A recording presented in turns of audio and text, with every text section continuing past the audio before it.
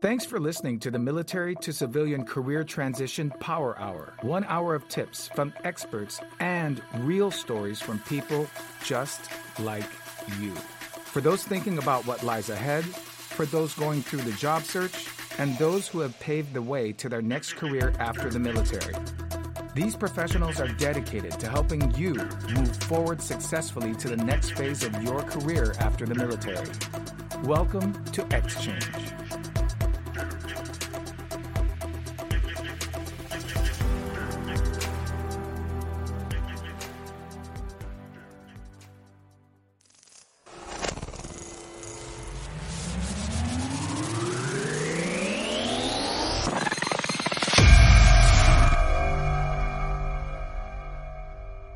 Welcome to the show. This episode is kicked off by the person that is in the soup, flying by navigation, instruments, trying to figure it all out.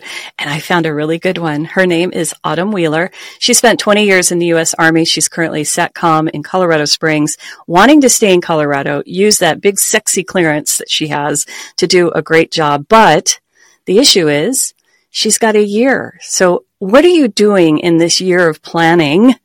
I'm curious what you're doing and what is happening to you. You shared a story of somebody who wanted a couple dollars from you. Why don't you go ahead and say hi and tell us where you're at, Autumn? This last year has been interesting. I actually started my what we call exit strategy from the Army about 5 years ago when I encountered a problem that I didn't have a plan. So I started the plan, and it's all come to head this last year. So this summer I got my bachelor's in computer networks and cybersecurity. What I'm currently working on is studying for my CYSA Plus certification exam to re-up and maintain my Security Plus and Network Plus certifications. The other thing is I'm going to be doing one final Army course, which will be Army Space Control Planners course through the Army Space and Missile Command.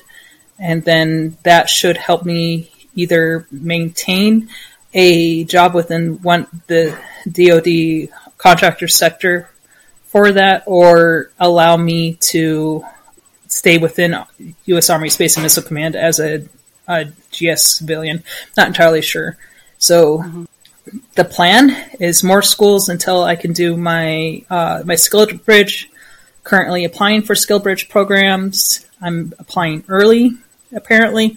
But I need to process my packets by February for a May timeline. And then the skill bridge will be from May until August. August, I finalize everything. I start clearing in September. Mid-September, I start terminal leave. And then that's it. That's it. Sounds like a lot. So I tell this to everybody, getting a job is a full-time job, and leaving the military after 20 years is a lot. You have a lot more than just getting a job. How are you balancing it, or have you even started thinking about it? It's stressing me out immensely, and I worry immensely because I've been planning for so long and doing everything for so long that I'm hitting milestones early. I'm not hitting anything late, thankfully, but I'm hitting them early. And then I have a lot of waiting time. So this summer, I finished a degree, I bought the house, I transitioned my family to our forever home, and now I'm waiting. And I am stuck waiting, and I don't like the hurry up and wait and transitioning my mind to civilian and transitioning my life to we don't know what's happening next. We don't know what's going on next. We don't have the guaranteed paycheck. We don't have it. It's nerve-wracking, to say the least. Yeah. Thank you for sharing that. You mentioned that there's a saying, well, a word that you're all using is limbo. You are in limbo. Explain what that is for those who don't know. So limbo, when you're retiring or separating from the Army, is everyone in your command knows that you don't have much time left. If you're a senior or in a senior leadership position like I am, you are either still expected to operate at that level with the general military authority, or you're being asked, why are you still here? You can't really commit to anything, but you really can't not do anything because you're not authorized yet to go to all your appointments, to go to the VA, to disappear for job interviews. You're not at that point yet, and you're just waiting. Did you get any pressure to stay? Yes and no. So there was a point about a year ago where they were asking staff sergeants in the Army to extend out past 20 years to 22 years. They also, at that same time, said that if you are able to retire, you can submit your retirement packets 2 years ahead at your 18-year mark. I submitted my retirement packet at 18 years. It was approved at 19 years. I had a couple other battle buddies who did the extension out 2 years in the hopes to make Sergeant First Class. I had no desire to, and my order of merit list was too high to even be considered available for promotion. I'm promotable, but with my MOS and the amount of people in the MOS, that wouldn't happen till maybe 3 years from the point I hit the list, and by that time I would already be retired. And I was also tired. I am so very tired. Was joking with my husband. Oh, tell me the joke. That it's time to retire when your new soldier in your unit is the same age as your niece or your nephew or your daughter. Yes. So my niece turned 18 this last fall, and there's a soldier in my unit who signed in that turned 19, will be turning 19 in the spring. I was like, you're old enough to be my kid. It's time to go. It's time to go. As you try and think of the future, and I know a lot of folks that are in your position, it's hard to navigate because there's just so much to do in the last year. I know there's a lot of fear. Let's not speak to the fear. Let's talk about your plan. It sounds like you got ahead of the plan, but how are you able to, and like you said, there's so much waiting, like hurry up, wait, I've hit my mark, wait. What if things don't work out? What's your plan B? So plan A is DoD contracting. Plan B is GS within U.S. Army. Plan C is federal employment. And that is the plans. Plan D and F require me to sell my house and move out of state. And we do not want to think about D and F. Because we just bought the house. We want to keep it. Yeah. So when you're stuck to a location, it makes your job searching kind of difficult. And as you know, in the government contracting world, contracts are won in certain time periods. They may not have the same job now or then, or when you're available, that they do now. So it makes for kind of crazy making time when you're looking, and I tell people all the time, do your research. They're like, yes, I want this job. It's like, okay, hold on. That specialist job might not be available in 9 months when you're available to hit the go button. I did notice, because I've had my LinkedIn profile for about 5 years when I initially started this lovely transition. Every August through September, Lincoln recruiters are more rampant for DoD contracts. And that's because the annual contracts are coming up for reevaluation and renewal, and companies are bidding for new contracts. I noticed it really bad this year because I'm within my year that I was getting recruiter emails and messages daily, if not multiples a day, during that time period. And then November hit, and everyone's like, yeah, you're too soon, you're too early, it's not worth it, and then crickets. You have an open to work banner on your LinkedIn. I'm going to give you another option. On my website, which is X Change Podcast, the letter X, changepodcast.com, you can go and get a new banner that gives your availability date. Now, LinkedIn doesn't like that. They're like, oh, they're taking themselves off the recruiter, hire blah, blah, blah, but whatever. Let them handle it. 3 months out, put your damn green banner on. But use my banner because what's happening is, and it's not, people are like, oh my gosh, I get to talk to all these recruiters. Well, let me tell you something as a recruiter. I love talking to people. I do it all day long.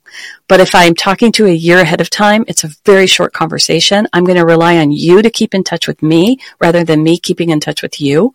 And it's just challenging. It's a far better conversation if you can plan when you talk to people, especially recruiters. So recruiters, for those of you listening, and for you too, Autumn, we're trying to fill jobs 30, 60, 90 days max. So I need to fill jobs now. And it's great to meet and talk with you, but I want to talk with you at the right time. So I'm going to quiz you now. All right. So you've been planning. You're a planner. I love it because you are a military professional. You're somebody I wrote my book for. You are a planner. As you plan, I'm curious, when do you think you should be talking to recruiters, or are you talking to staff? Because you're obviously networking. You're very receptive to when I reached out to you. How are you monetizing your time on LinkedIn right now?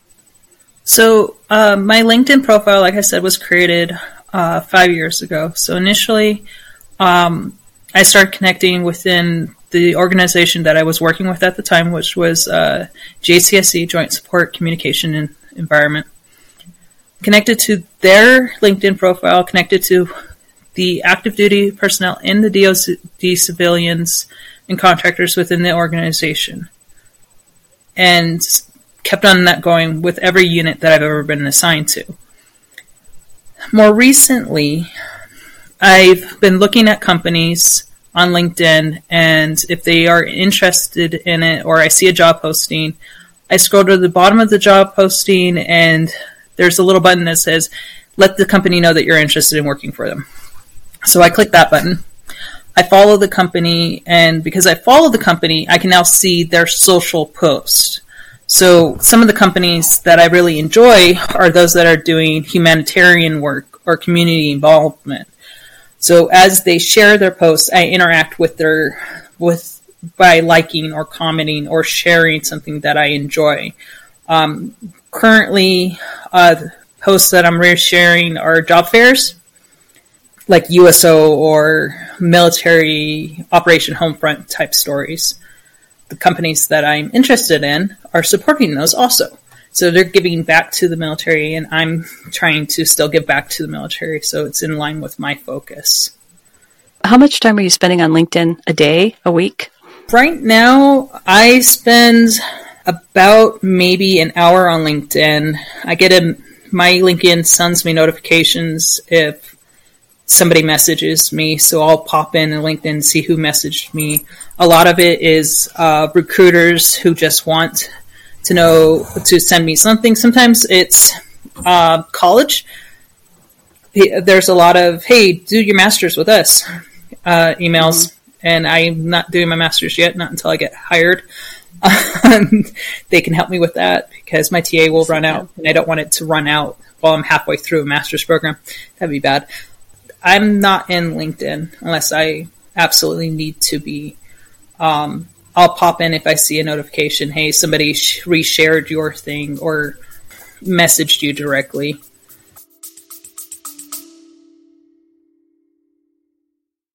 If you or someone you know would like to be featured on the Military to Civilian Career Transition Power Hour podcast, write to us at the letter X, changepodcast.com. That's xchangepodcast.com. Thank you again for your support. Now, let's get back to the show.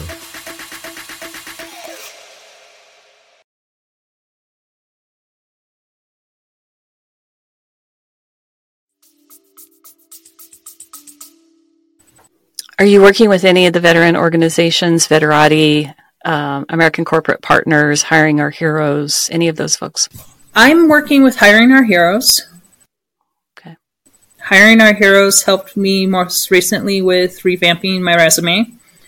And they're supposed to be contacting me again about how to correct or fix my LinkedIn profile. Some of the things that I do with my LinkedIn profile is if I find a job that I like and this skill doesn't match my profile that I know I have, I'll add it to my profile.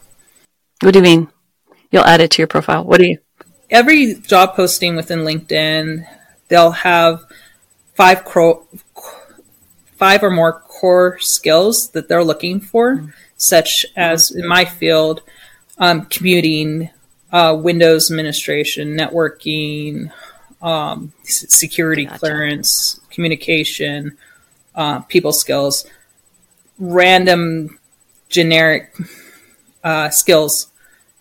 You can add those from in LinkedIn to your profile, and you can associate them to a job field that you've worked in the past if you're missing that skill on your profile because you didn't know that you could do it when you were setting it up the first time. Are you also doing this on your resume so it's reflected? Yes, because it was already on the resume. I just didn't have it on the LinkedIn or vice versa. One of my struggles is I'm incredibly humble. Singing my own praises of what I do has been a challenge. It's hard. Yeah. Military. We just do it. It's just our thing. We do everything. I can do that. I hear that a lot. And you can, and you could, but it's, when it comes down to skills and it comes down to, so let's talk a little bit about government contracting because that's really my wheelhouse. When an LCAT is written from an RFP of a contract that has been won, it's very important that the person that they're hiring matches the skills that is in the RFP or the LCAT. So job descriptions are written specifically from what is called the LCAT, and the LCAT comes from that contract. So people are like, well, I have 6 years of experience and you need 10. It's like, well, we really need 10 years of experience because that's what's in the contract. That's what this company won, and that's what they are staffing. So I hear a lot of this when I'm recruiting in the DoD spaces, but I have almost 5 years, or I have almost 6 years, or I have almost this. It's like, I hate to say this to you. Okay, if you're a couple months shy, we can go back and see, but it really has to be. So when you're getting those original, maybe, thank you so much for applying to this ABC job at XYZ company, it may be that you are not matching in terms of time, what's on those basic qualifications or those additional qualifications. So I want to share that with you because you're truly in the soup and you're going to start hitting the apply button in about 5 or 6 months. So you're going to learn this hard skills, hard times. And if you aren't able, Autumn, to put together what you did in a very concrete way, work backwards. Think of the systems you worked on. Think of the technical aspects of your job. Because if anything, I know you could probably build a house. I say this to people all the time. I can do so many things. Do you want me to build a house? You might not want me to, you might not want to live in it, but I can pretty much build it. All right. I'll follow a few YouTube channels. I've seen it done. I know I can do it. And that's how we enter in. And it's funny too, because companies want us. Oh, women don't apply for jobs that they're, men will apply for things that they're only 30% good at. It's like, hold on. In the government contracting space, everybody has to have what's on that piece of paper, or they don't get through the gate. Now, in other jobs where maybe you aren't utilizing your clearance or it isn't federal dollars, they have a lot more room, a lot more wiggle room, so to speak. But for government contracting, it's very specific. So I'm glad that you're doing that. Make sure that your resume and your LinkedIn also have the same, but always boil it down to technical skills. What did you do on a technical basis? What software systems? What hardware? Break it down. And if you can explain it that way, if you worked with dollars, if you worked with numbers of people, so look at percentages, dollars as in the dollar sign, numbers as in put numbers in your resume, break it up and see how that looks and feels. And then you'll start going, oh, I did that. Oh, I did that. Oh, that's right. And I worked on that project before that project. So good luck with that. Thanks for letting me interject. What is the most challenging part for you right now as you fly by instruments, as you're in the soup?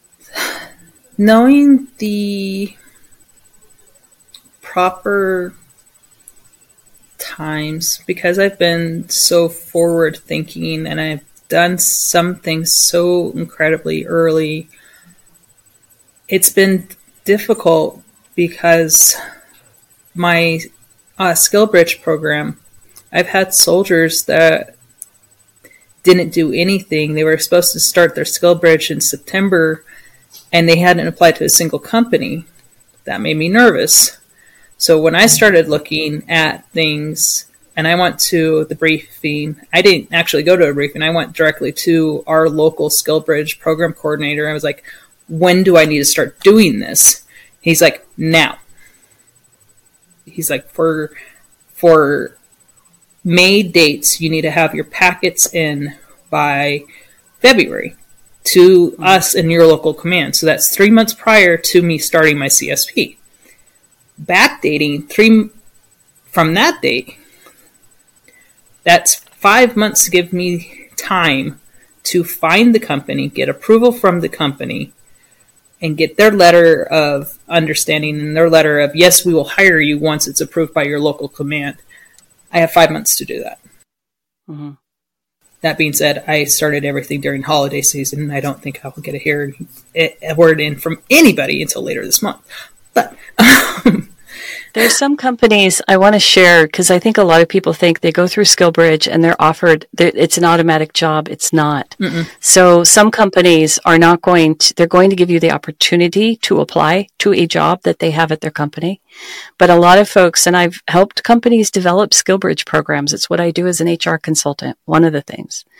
But they come in and they're like, well, I'm going to get a job, right? It's like, no, we can't promise you a job. You're active duty. And the company that I was working with was a DoD contractor. They could not offer you a job. You're still active duty. Even though you're on your SkillBridge terminal leave, you're still a client of theirs. So they can give you the opportunity to apply for a job, which you would then start when you were available off the books from the Army, the Navy, the military, all of those branches. But I don't think people understand that. So they come in and they're like, you're not going to give me a job. I was like, no, you have to earn the job.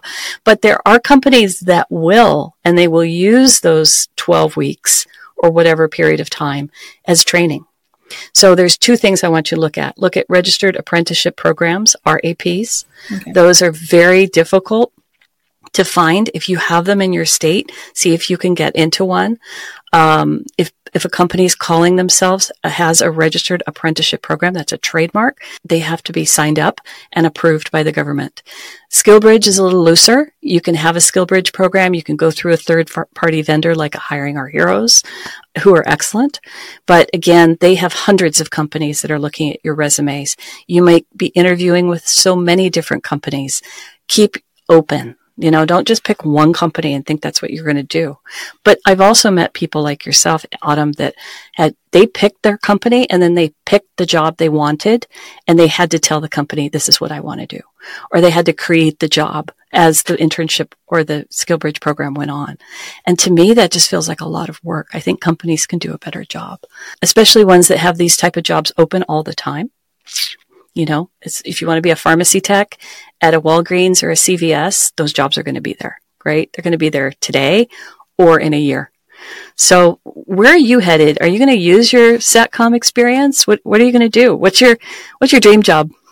My actual dream job is to train the next generation. I want to be what is called a secondary educator. I would like to train the local population their jobs for the military or their jobs within the organization with my extensive knowledge of military SATCOM communications. I found my love of instructing and teaching while I was an instructor at the schoolhouse for my job series in Georgia. I don't want to go back to Georgia, but that is an option. That's the true dream is I want to go back to teaching.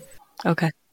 But the secondary, if I can't be a teacher, then I would rather stay in the realm of military SATCOM or even civilian SATCOM, or use my degree and go into network administration for networks, which broadens my field and opens up a lot more doors so I can actually get out of DoD or government. It just wastes the security clearance.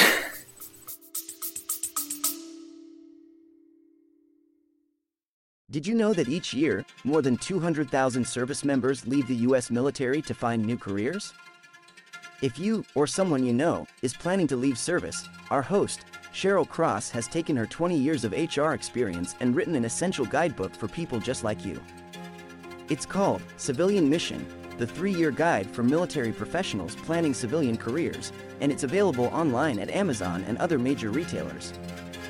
Civilian Mission is packed with essential information to help you ease the gap between military service and your next exciting career after the military. Before we get back to the show, we want to say thanks for listening to the podcast.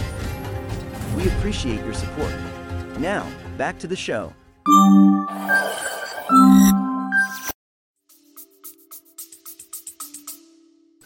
Yeah, don't let go of that. So you also said you're getting your CYSA, so you could go into cyber. Yes, that is the plan. The goal is to keep on learning, to keep on studying and continuing bettering myself, and that's a tenet I got from my grandmother. She was always in school. She's like, you can never stop learning. You always have to keep moving forward and keep on learning something new. And I think that's what they meant with the Security Plus continuing education is if you don't continue to learn about the changing technology field, you'll be obsolete. And yep. That's why I'm trying to get the next cert. They're teaching Security Plus in like middle school now. It's incredible. I want to say thank you so much, Autumn. You've shared a lot, and I know that you're so honest and transparent. I want to thank you for being vulnerable and showing us, what that looks like. Being in limbo kind of sucks. I'm glad you're not getting any shade or being, sent to sit in the corner and fold envelopes or do whatever because, you're leaving. I've heard a lot of people get a lot of shade when they know you're leaving or a lot of pressure. But maybe after 20 years, they're like, we're done. Bye. Good luck. Come back.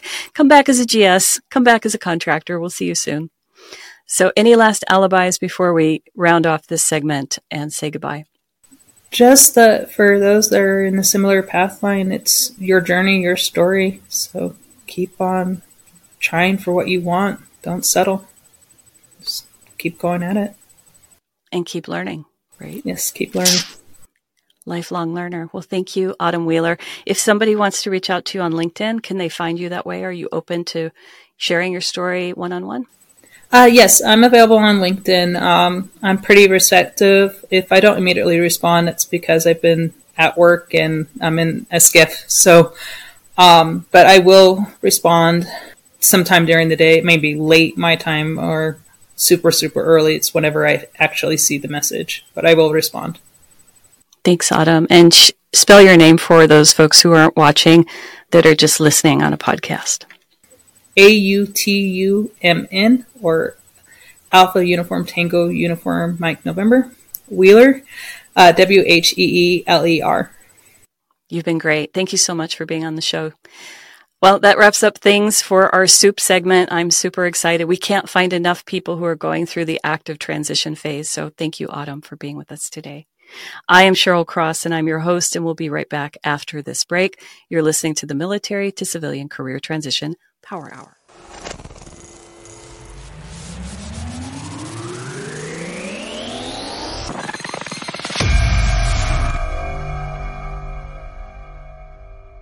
And we're back. It is the expert segment of our show. I'm Cheryl Cross. This is the Military to Civilian Career Transition Power Hour. And every hour we bring you one expert. Today, I'm thrilled to have another recruiter in the house. I have my friend, and you probably have seen him on LinkedIn, Richie Lampani. He is I want to say the jack of all trades of recruiting, but he's done it all. He's currently with an independent boutique agency, and he's going to not only introduce himself, but give us some insights on the different types of recruiters that are out there. Hey, Richie, thanks for joining me today. Well, thanks for having me. Yeah, I've wanted to have you on the show since I first started seeing your funny posts.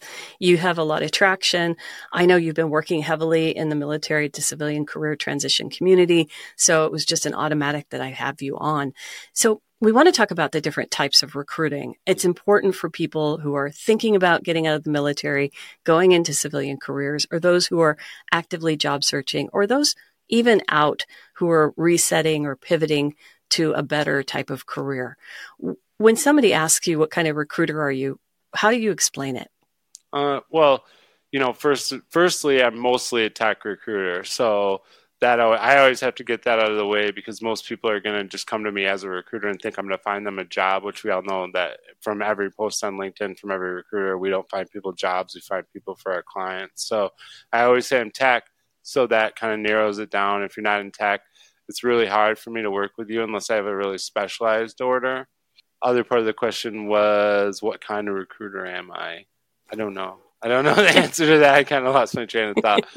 You're a contingency recruiter. We What's are a contingency agent. You're an agency. Agency contingent recruiters. So, we are agency. We are all pretty much all contingent right now, which just means that we take contracts without getting paid, and we don't get paid until 30 days after you start your job.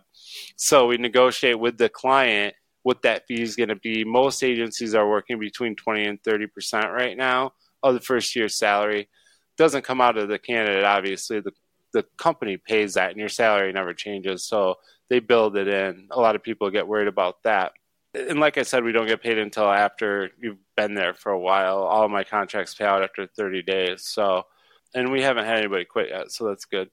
But now I'm going to jinx myself. But yeah, that's what we do. We do contingency. And we work for government mostly right now, not federal, I just learned.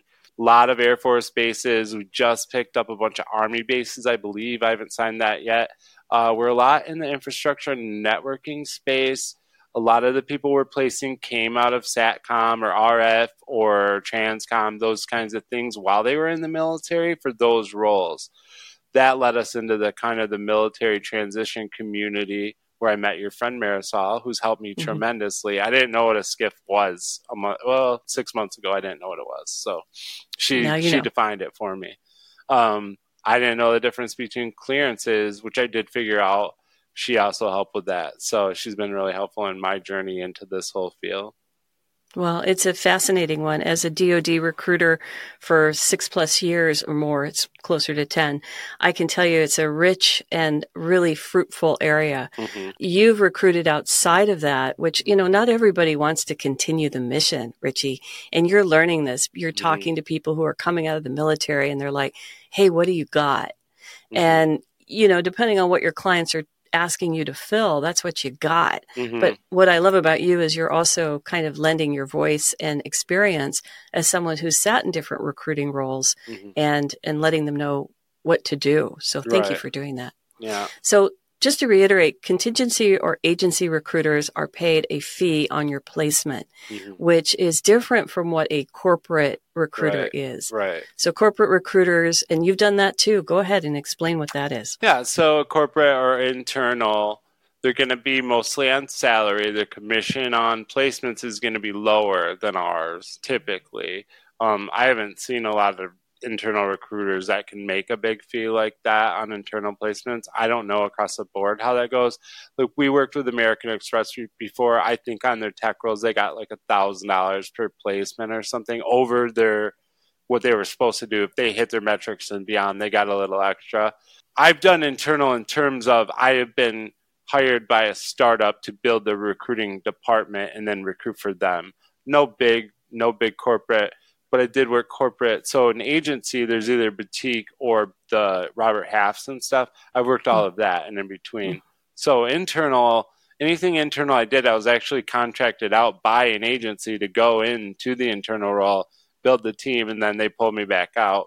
It wasn't very fun because then you don't see results. You're in there for X amount an hour. There's no commission. So you're acting as an internal recruiter and doing all of that. And then no one will hire you as an internal recruiter because you didn't come from internal, you came from agencies. There's not a lot of crossover that's successful in this industry that I've seen.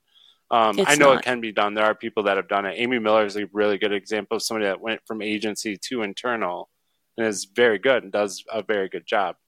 A lot of times we see like internal applies for agency and then they're like, no, this is horrible. Like worse than even coming in blank. Going from internal to agency, it's a different world, really. It is. It's a different pace. That being said, a lot of internal recruiters have to be jack of all trades. Like they're not going to just work on one role on a smaller internal. They're going to work on a lot of different things. Whereas I can niche in tech and in government, and I can be okay. I can make money, but if I'm internal, I've got to do a lot of different things. So. Agreed. And that's an excellent point. So so we're trying to teach the listener the difference between, say, what a corporate versus agency, or they call them desk or boutique agency contingent recruiters. Corporate are gatekeepers for that company. They are ambassadors for that company only. Right. Those recruiters could have up to 40 to 80 requisitions.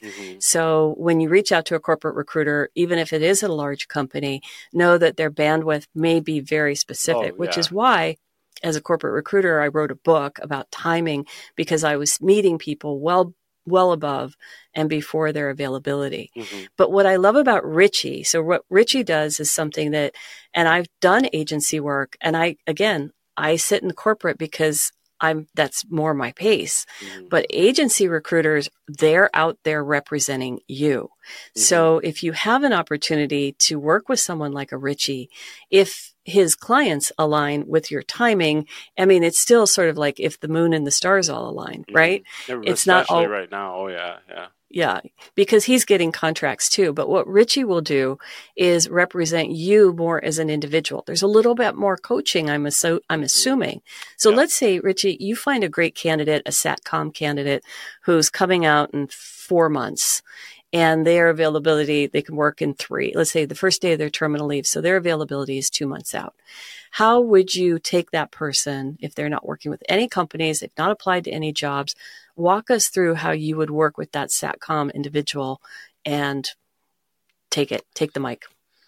Yeah, if they're 2 months out, I mean, for me, I'm probably going to do a review call with them and go through the resume and make sure. But again, this is a thing where timing has to align too. So 2 months from now, my role might not even be open anymore. So in all likelihood, I'm going to point them, I'm going to look at their resume, make sure, because a lot of the times when military people are transitioning, they're giving you a resume that doesn't read civilian at all. It's someone helped them with it.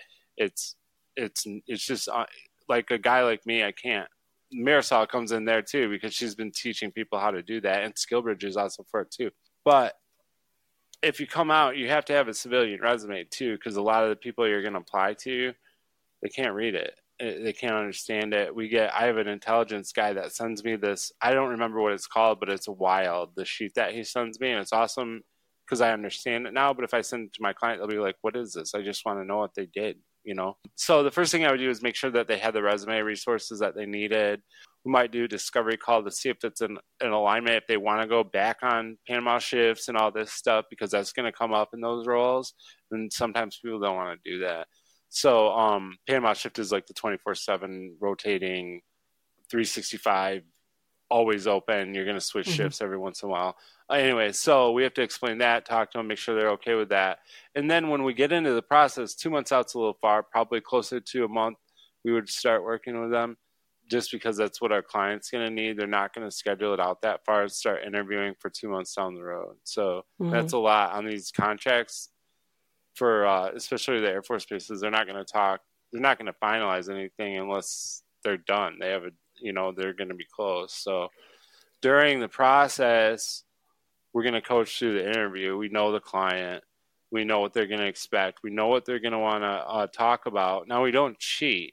So we want you to get the job on your merit. So I'm not going to give you the answers, but I'm going to practice with you so you can eloquently tell what you've done and how that applies now. And then those roles it's the same job you probably had while you're in the military, really. So those go easier, honestly. So there's not as much coaching. Now on my other clients, we prep before every interview and we do feedback after every interview, and we try to figure out, where did we make a mistake in there? And if we did, can we correct it before so we can follow up and get the feedback from the client? Say, well, yeah, we talked about that there was a little miscommunication there. We'd get the salary lined up right away. We always give salary up front. With transparency laws, there's no point in withholding anymore. I don't know what the point was actually when we used to do it in the first place. Right. Nuts. Like, you're going to have a 3 interview process with somebody who never discussed salary, and then they reject the offer anyway. So, Yeah, I waste mean, of we're time. really heavily involved in the process. I know internal, it's really hard for you as a recruiter to coach someone through you're not going to. You have to decide based on what they do internally. Yep. You can't say, oh, when you get to this guy, you want to talk about this and that and the next thing because they really like that. That'd be nuts for you to guarantee everybody a job, and it'd be really unethical to do so. Yeah. On our side, we want them to get the job on their own merit because if they get fired in 90 days, I got to pay the money back, right? So we Good want point. them to get hired because of who they are, but we also want to remove roadblocks that we know are going to happen if you maybe don't line up perfectly on whatever tech skill. We want you to be able to explain why that's okay. Not lie about it, but why your experience here will transfer here. So we do that. We've had these where they want to see, we had a field service thing where they wanted the tech test before. We had people asking for it, and like, I can't do that because if you get through it and I help you cheat, I'm burning my client. I'm practicing very unethical behavior, and it's just something I don't do. So that kind of thing we don't help with. But everything else we coach through offer stage. Usually make sure nobody's going to counter crazy, but you never know in this market. So all the people we put through on our on the bases, especially, they know what it is going into it. Nobody usually gets into that. It's never sticky. It's a 10-year contract. They can pay what they can pay. There's not wiggle like in aerospace, and there's always some little bit of wiggle. Not with these contractors. It is what it is basically every time. So do you guys have no sign-on bonuses? I bet. Not at that one. We have, I mean, on the other government clients, up to 25%, so they'll get and reload and those jobs. I mean, we've had some people where they offer 25% and then they get another 15 to 20 for clearance bonus if they hold the full scope poly active. There's all kinds of stuff on those but not for the base contracts. Those are just what they are. So right. So let's break that down for the listeners. I talk about this in my book, Civilian Mission, and how you can utilize a sign-on bonus, but know who you're talking to. So contingency recruiters are dealing with clients with maybe 5 recs, and that's their whole focus. They might work with you a little bit shorter period of time than a corporate recruiter who is like, well, okay, so you're 90 days out. I need to talk to you in the 30-day time frame, just like Richie was saying. But the difference is between the two. Well, in government contracting, it's not, because what's written into the contract, they're held to it. So if a huge company versus a small sub rather, it's the same. They're working off of what they've written into the staffing of the contract. So and different contracts could have different parameters in the same skiff. I've had people sitting right next to each other that are from 2 different generations of a contract, and the payment structure is different. Right. And you see the back and forth, so they'll overpromise and then have to come in right there, because if they are awarded it, that's what it is. There's no changing it. So yeah, I get what you're saying. And this was especially true for people who were overseas, where HOLA and COLA were baked into that contract, but wasn't in the new one. So not that the people were left they still had to have housing and cost of living, but I think it was coming out of the big prime contractors' pockets. So that's the benefit, don't, as a candidate. So I think this is pretty confusing. As a candidate, I want you to always ask for it, because if it doesn't hurt to ask. Right. Is there a sign-on bonus? It's a yes or no. You're just trying to get to your salary expectations, bottom line. I don't care if you're working with a corporate recruiter or a contingency recruiter or an RPO. So let's talk about RPO. Yeah, I mean, this is even new for me. So I've always been contingent. Unless I'm working contract, that's a totally different ballgame. But RPO, they're paying a certain amount to find a certain amount of people, right? I mean, that's the base of it. Now there's fractional, and now there's whatever else. And what's the other one now? Retained search. Well, There's so many different models for this. One thing military people should avoid is reverse recruiters, because it doesn't work. Tell them what that is. Oh, reverse recruiter will charge you up front to find you a job at a client that they don't have. So I've never seen it successful. I did encounter it early when I was in college. I was a restaurant manager. So there were reverse recruiters that would find you and place you at a different restaurant, and you paid them, right? I think that's where it comes from. I'm not sure. Now we have people that do reverse recruiting, and they'll take anybody and everybody, and then they'll charge you $8,000, say, and you pay 4 of it up front and then 4 of it out of your first paycheck, right? You're never going to pay the other 4 because they're not going to find you a job. And if you get a job during that time, it's probably not because of them, in my opinion. So it's another variation of the career coach that doesn't know what they're doing, that's just trying to get money.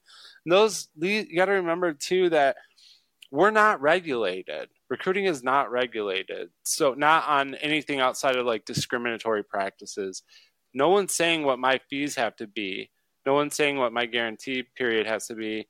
The government's not coming in and making sure that clients are protected from me submitting candidates or even faking people through the job interview process.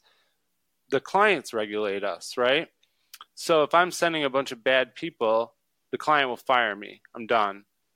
In reverse recruiting, in these other instances where it's kind of career coaching, there are some good career coaches, but in most of it, it's someone that doesn't have a real certificate, doesn't have a degree, and they're charging people that are looking for a job, but they don't have a end result on it.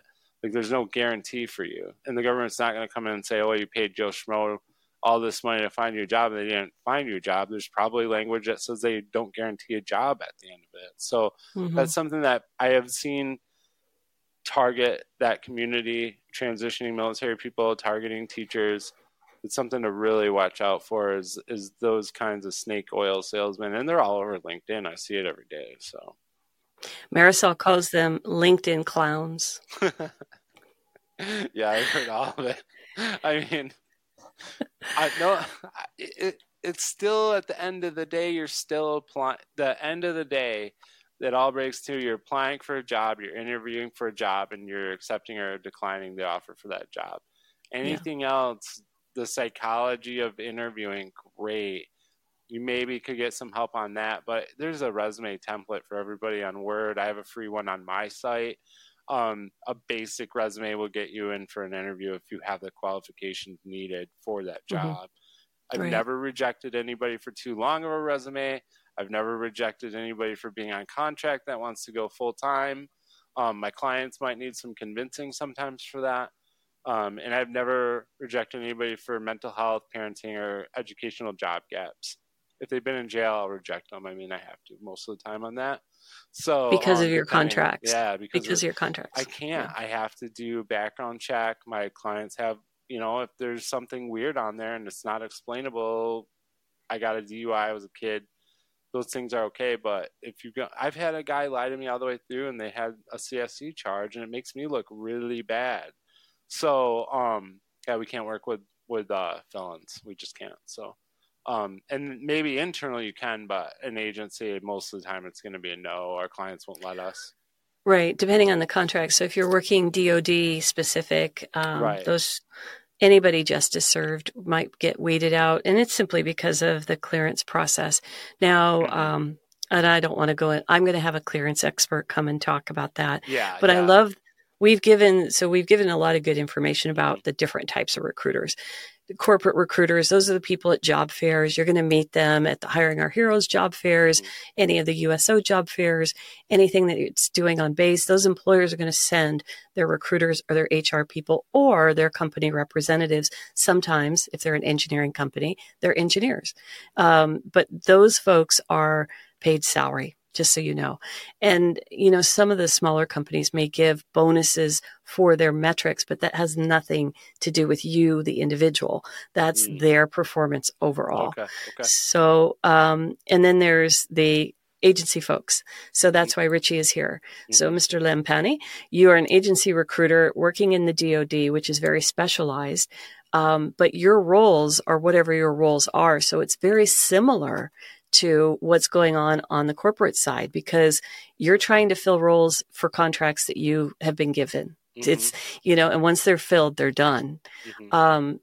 I think that the big misconception out there for people wanting to continue the mission, wanting to utilize their clearance, continue working with the DoD, is that if they get an agency or a contingent recruiter or a headhunter, that they will get all of this money, that they're only working for them. And some of that's true, but you've probably got a few clients that you're working with and a few candidates too. Because, right, you're not going to make your yearly salary on one person. Right. That's important to note too. We, on average, I would say we submit about 3 people per opening. When the rec opens, when I have a new IP controller, I will find 3 people. I'm competing against myself, but my client expects that. They want to look at 3 people for that one role. And if we don't get it that time, we'll go and find 3 more probably. And that's the way it works. It's not one person per role. And that's why you should never really work with one agency recruiter at a time or sign anything saying you will only work with them. You shouldn't work with more than one-on-one role. It doesn't work out very well.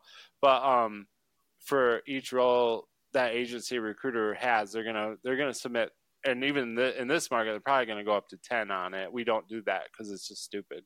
But they are submitting multiple people per role, so you should have a couple recruiters in your back pocket that are specialized in what you do, and they understand that. Most of my people that I submit that don't take my jobs end up being client side candidate or client side clients later, so they're representing the company now.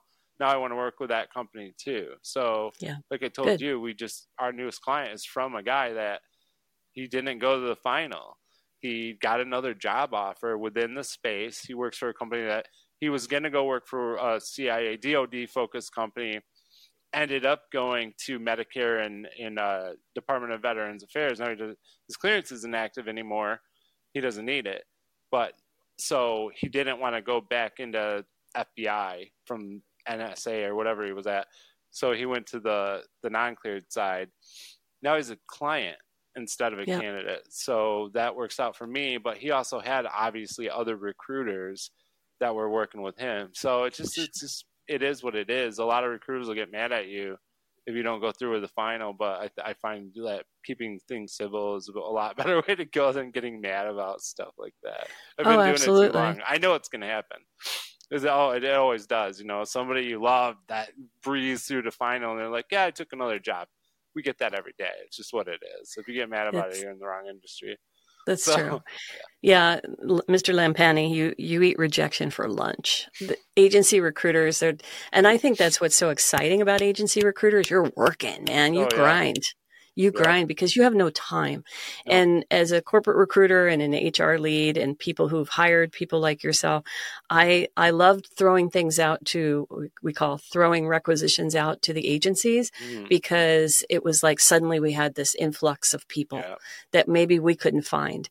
So most of the time, sometimes you guys, sometimes internal will be like, good luck. See you later. We've tried everything. We tried everything.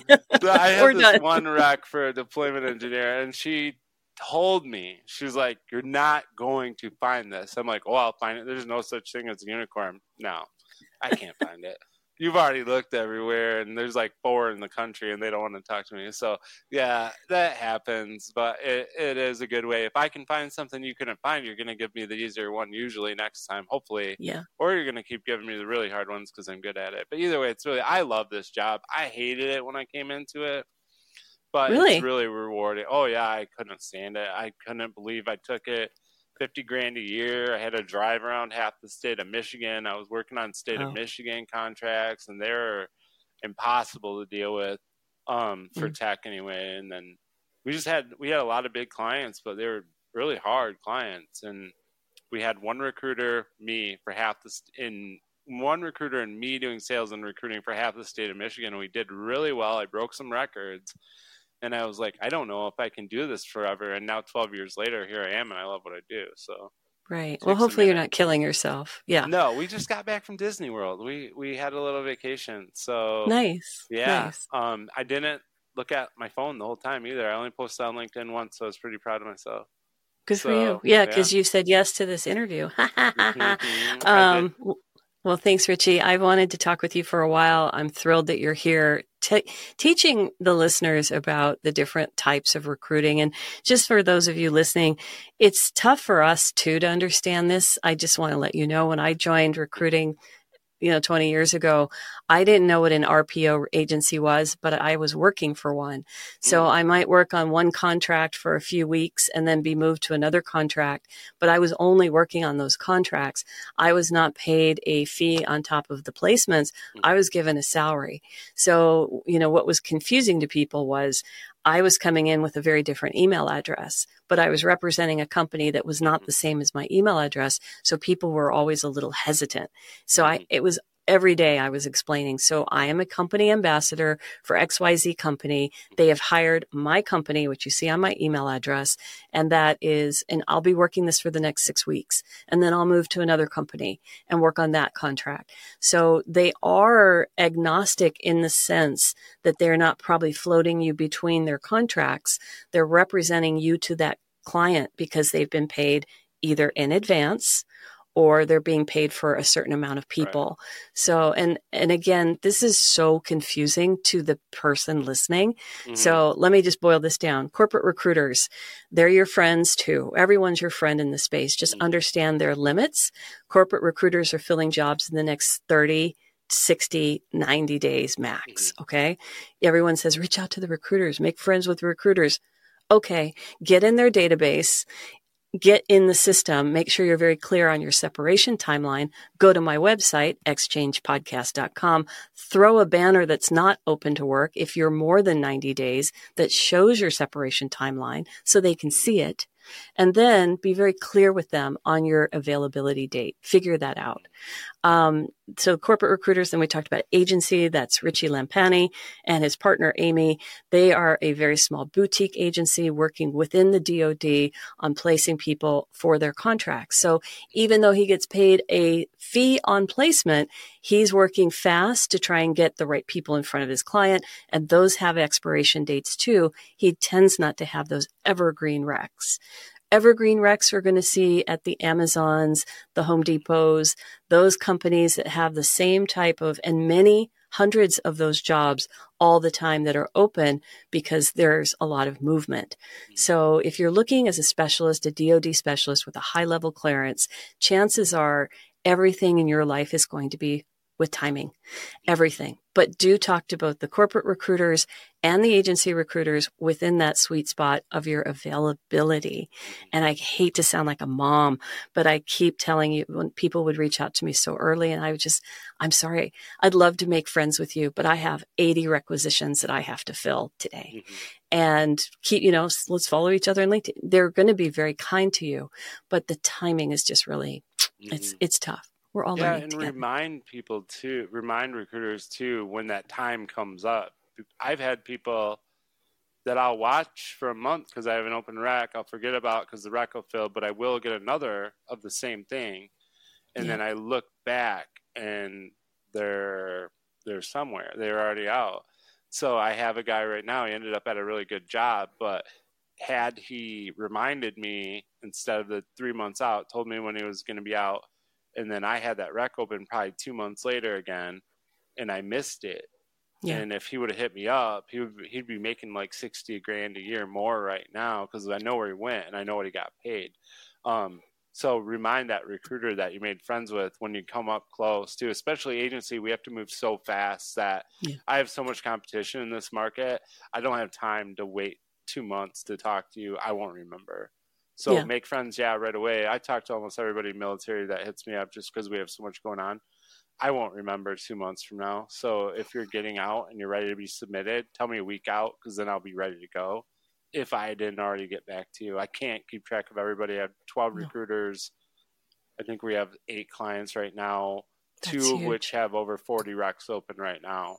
Oof. So we don't have all of them, but we can work on all of them. We don't, we're not focused in on all of them, but we can submit to all of them. So they might assign them to us, but we can always work everything else that's open in the company that's open to agency. So it's one of those things where I have a lot of stuff. And I always tell people too, if they get rejected and I like them for something else down the road, hit me up every other week and just remind me who you are, because I probably get 50 plus DMs a day. I know you can search now. I didn't know that before, but I won't remember to look back 2 months to see who I talked to 2 months ago. I'm going to start a new search entirely. So that's the way it is in this world. So, and it's a new crop of people. Internally. I don't think anybody's going to be looking for a job 2 months from now. I just never think that way, even though probably they are in this market. But my brain is go, go, go. I've got 48 hours to get people in for this, and I'm not going to look back through it. If you're in my ATS, I'll probably find you, though. So right. Yeah. And so to answer your question, I can't speak for all the clients that I've had in the past or the companies I worked for, but the big ones usually have a tracking system within their ATSs. That's applicant tracking system. And what that means is, you're able to interface with that. So you're getting the right newsletters, you're getting the right information from that company. The company does not want to let you go. If you've had if you've talked to a recruiter or even a sourcer in the recruiting department, they want to make sure you're still engaging because there's a lot of competition out there, right? So if you're able to put your timeline in and they have something built into their ATS that shows that you're available, in a perfect world, we'd talk to everybody at the right time. Everybody would be in their availability date, but this is why we do what we do, because there's these challenges. And I just hope that the folks listening understand a little bit more about recruiting. I will continue to talk about this. I talk about this Wednesday mornings on LinkedIn audio on LinkedIn every Wednesday, 7 a.m. my time. So if you want to join me there, or just reach out to me through LinkedIn and we can have a conversation. Richie's pretty good at this too, even though he's really busy filling his jobs. Well, thanks so much. Any last alibis before we knock off and end this segment? I don't know. It's a tough season. Just keep going. It's one of those things where it'll come when it comes, but you have to do the work. So keep going no matter what. Read the good, recruiter content on LinkedIn. Stay away from stuff that seems too easy, because if it's too easy, it's probably not going to work. But yeah, resume, LinkedIn are the most important tools you have coming out. Use them. Network. That helps everybody, So yeah. That's it, really. Try not to be taken advantage of. That's the big thing definitely. With all of us, right? That makes me sick every time I see it. Every time I hear about it. I'm doing free resume reviews right now, too. If people hit me up on my LinkedIn, I don't have open availability on my calendar, but if someone really needs help with resume and LinkedIn, I am doing 15-minute free quick calls for the holidays. We killed our career services. We're too busy for it, but I do have a couple weeks where I have some extra time, believe it or not. So I did 8 so far this week. They're really, really sad calls. Usually they're not fun. It's people that have been out of work or looking for a little bit. So if anybody needs help, hit me up on LinkedIn and I'll help out. So right on. Thanks so much, Richie. Happy holidays to you. Thank you so much for being with us. And I'm just going to close out this segment by saying you're listening to the Military to Civilian Career Transition Power Hour on Exchange podcast series. This is our expert segment. We're going to take a quick break and come back with somebody who's been in the workforce between 1 and 4 years. We'll be right back.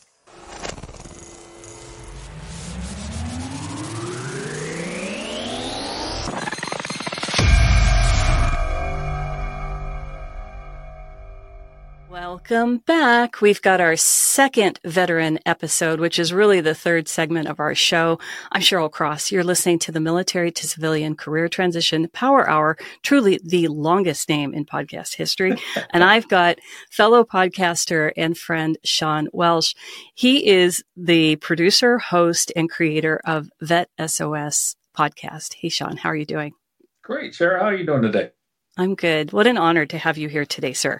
I just was talking to you before we hit the record button about your current situation, and I was really worried where to put Sean, because in the industry, in our group, our niche group, he's an expert, right? And I have an expert on every show.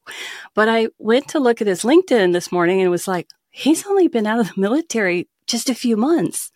He's got 80 some odd shows recorded that he's been putting out for so long, but you're so prolific in the space. And I think we assume that because you are this advocate for all of the folks coming out of the military that you're the expert. But you have a current situation going on, and I want you to give some light to your transition process, which you also talk about on your show. What's going on with you right now? Well, first, let me say thank you. I don't consider myself an expert at all. I know you've had people on here that are much better experts than I am, but I'm trying. I'm trying to catch up to them as best I can. So, as I've said numerous times, I had a wonderful transition. As I went through my transition, we started VetSOS, so I was fortunate enough to learn from them as we went. And so I heard all these horror stories, all the things not to do. And so I was able to really put a lot of work and have a very positive outcome in my transition. So everything's going fine. I've retired from the military. I'm working my job, same job I did my skill bridge with. And then I find out about a month ago that the business unit I'm a part of, which was something we were trying to stand up in the company, is not going to be funded next year. So all of a sudden I find myself in a situation where now I got to find a job. Now, the positive thing is they want to keep me. They're not firing me. They're just, the job specifically that I was hired for is going away. But I do have to, I'm in that situation where I have to find something else within the company that'll work for me. How's this challenged you, Sean? I mean, again, you're somebody who listens to all these transition stories. You kind of know the lay of the land, which is what we're all trying to do, right? Expose people's stories so that when you're faced with this, you know what to do because you remember that person that went through that thing. What are you doing because of the VetSOS podcast, or just how are you managing? Are you flying by the seat of your pants? What's going on? A lot of people say I fly by the seat of my pants a lot, but it was actually one of my former guests that had come on the show. They asked me, so why aren't you using your network? That's quite the idea. You know, we talk about that all the time. Every time. Yeah. So I I never panicked, because I knew the company liked me. So they weren't trying to get rid of me. And there's a couple spots that I could potentially go within the company. So I figure everything's going to work out anyway. But I got to thinking after him and I talked, and I'm like, okay, so why don't I put my money where my mouth is, so to speak? And so I drafted this email, or not this email, a LinkedIn post explaining the situation, what had happened. And I was shocked by the response. It is one of the biggest posts I've ever had. Just the number of people that responded to it, reached out, wanted to know if there's anything they could do to help me, which was it was heartwarming. I was just flabbergasted by the amount of support that I received in a community that I was already in awe of how much support we received when we transitioned. So I get all this response back and people willing to help me with different things and ask me what type of jobs I'm looking for and making posts on my behalf and hooking me up with recruiters. And it was just an amazing experience to go through. So one thing it did was reconfirm the fact that we have to continuously work on our network. A lot of people will build this network on LinkedIn, get a job, and then stop. They're ghosting. Yep. Yep. So you can't do that. And that's one thing that I didn't do, not because I was expecting to ever be looking for a job. I thought I was going to, everything was just working out perfect. But going through, I realized, you know what? This is exactly what we tell people, and this is why. And so far, everything we talk about has been 100% true. I reach out to organizations that I did programs with, and they've been willing to help me, brush up on a few things or fix a few things. I've reached out and talked to recruiters, gotten some pointers on potential jobs, and just so all these conversations going on and meeting new people, it's just been a phenomenal experience. We have a great community. We really do. And I know it's growing because more people that check into your podcast, my podcast, Lori Norris's podcast, Lessons Learned for Vets, they grow and it gets more exposure. So, well, I'm glad you're having a positive experience. You never appeared to me, even though we've just really met the first time today. When I've been checking you out or listening to you, I always felt that you were super confident. Sometimes, though, that's a mask, right? You said that you weren't what's the word? You weren't panicking, but it's concerning, right? Yes. Yeah. So when the whole thing happens, At first you're like, wait a minute, I did everything I was supposed to do. I had this perfect transition. I did, listen to all the advice. I followed all the rules. I did this, I did that. And then now I'm, potentially looking for a job. It's like, wait a minute. I wasn't like scared, nervous, depressed or anything like that. I was caught off guard, thinking, well, I didn't think that was going to happen. But then, like we tell people, take a breath, regroup, and then you know what to do. I did 26 different transition programs. It's very excessive. Yeah. So it was beaten to me what to do. I know what to do. I have the resume. I've done interviews. I've done all these things. I know what to do. So, don't freak out. Take a breath and let's start moving forward and using the things that we've talked about and what we've been taught. So much of that reminds me of a saying my mother used to say, rules for thee, but not for me.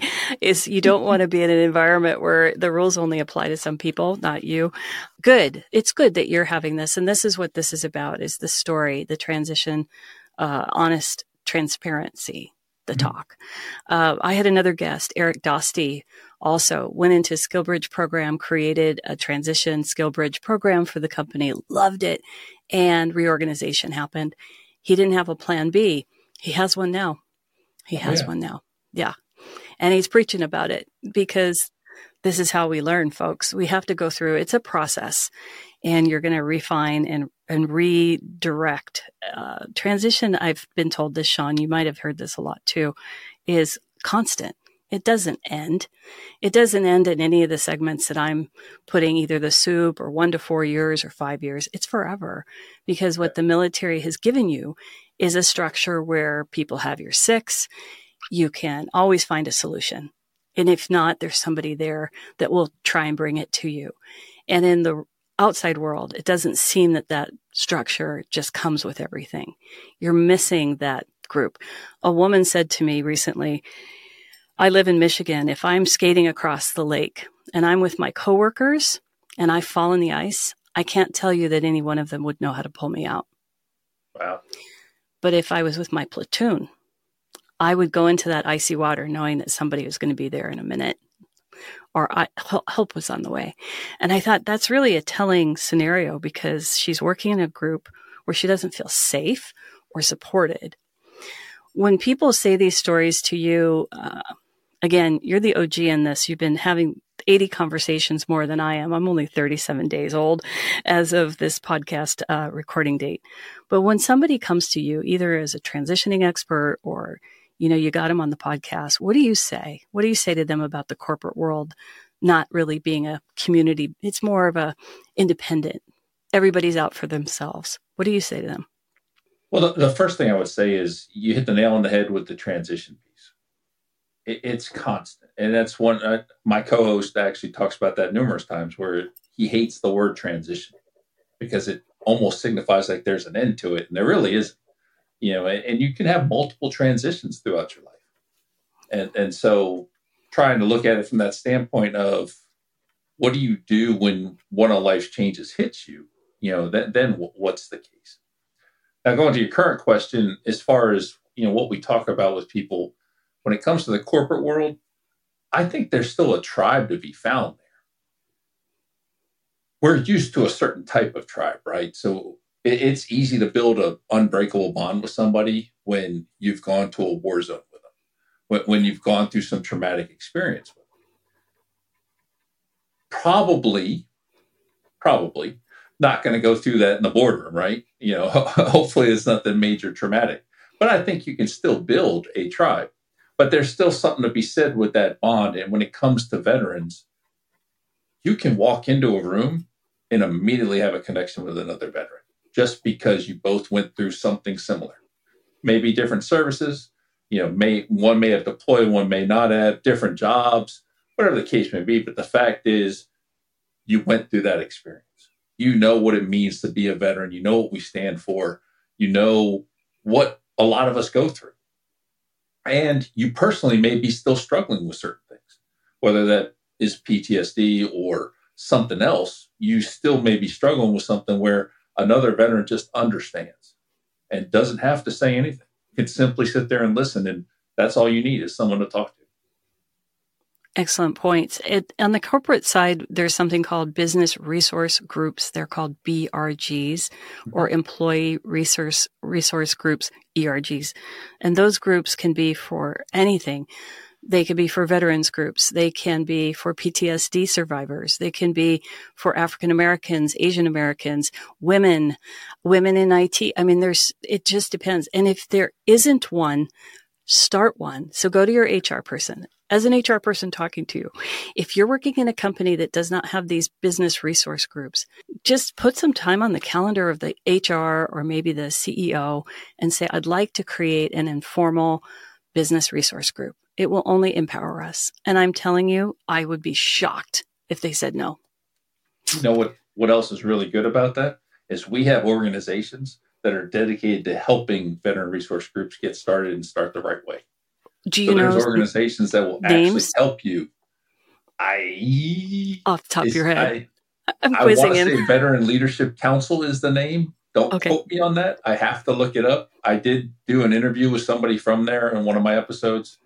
And one of the things they're doing is capturing best practices from BRGs and, figuring out, how do we do this? So there's organizations like that out there that will help an organization build a strong, ERG for veterans.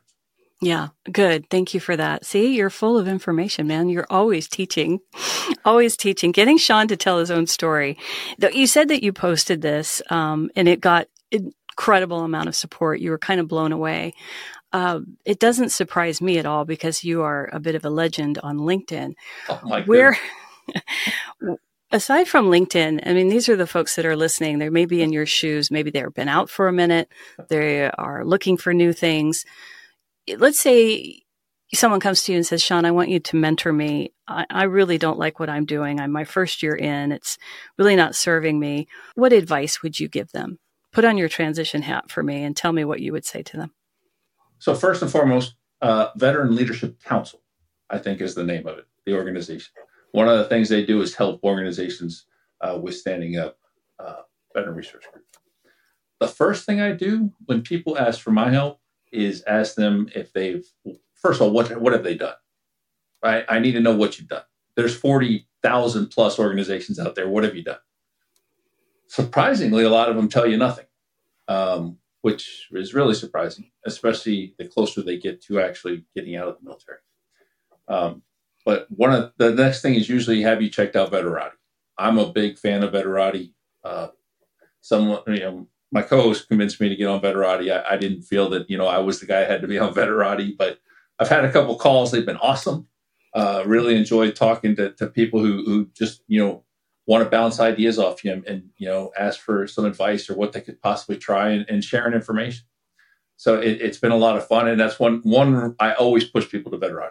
When I was transitioning, I was doing 5 calls a week. I was doing one every day. Wow. And it helped me whittle down what I didn't want to do. If it's something I knew I had the skills to do, I'd find somebody in that field, call them. And then, I learned very early that I was never going to do a PMP. It was one of those things, but Veterati helped me do that. Mm-hmm. And so going through and figuring out what they've done. And then I have a couple that I like to recommend, ones that I did that I really enjoyed and really found valuable. And so I recommend those, but I also tell them in the same breath, don't just take my word for it. Talk to other people. Get at least 2 recommendations, because I may have done one program and loved it. You may have done the same program and hated it. So trying to figure out, is it the right one for me? And that's really what you got to try to figure out.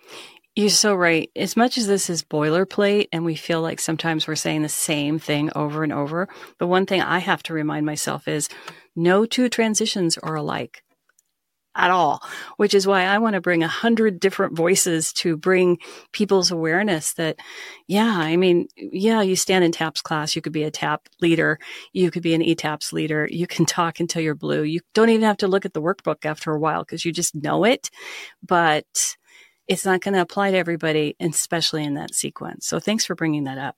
You brought something else up, Coach. Uh-oh. All coaches need coaches. Yep. And I can't remember what famous coach said that, but I used to have it on my wall that I don't care how smart you think you are or how, if you have the winning team, you Sounds still like a need John Wooden quote to me. UCLA. Yeah. John Wooden. He was my favorite.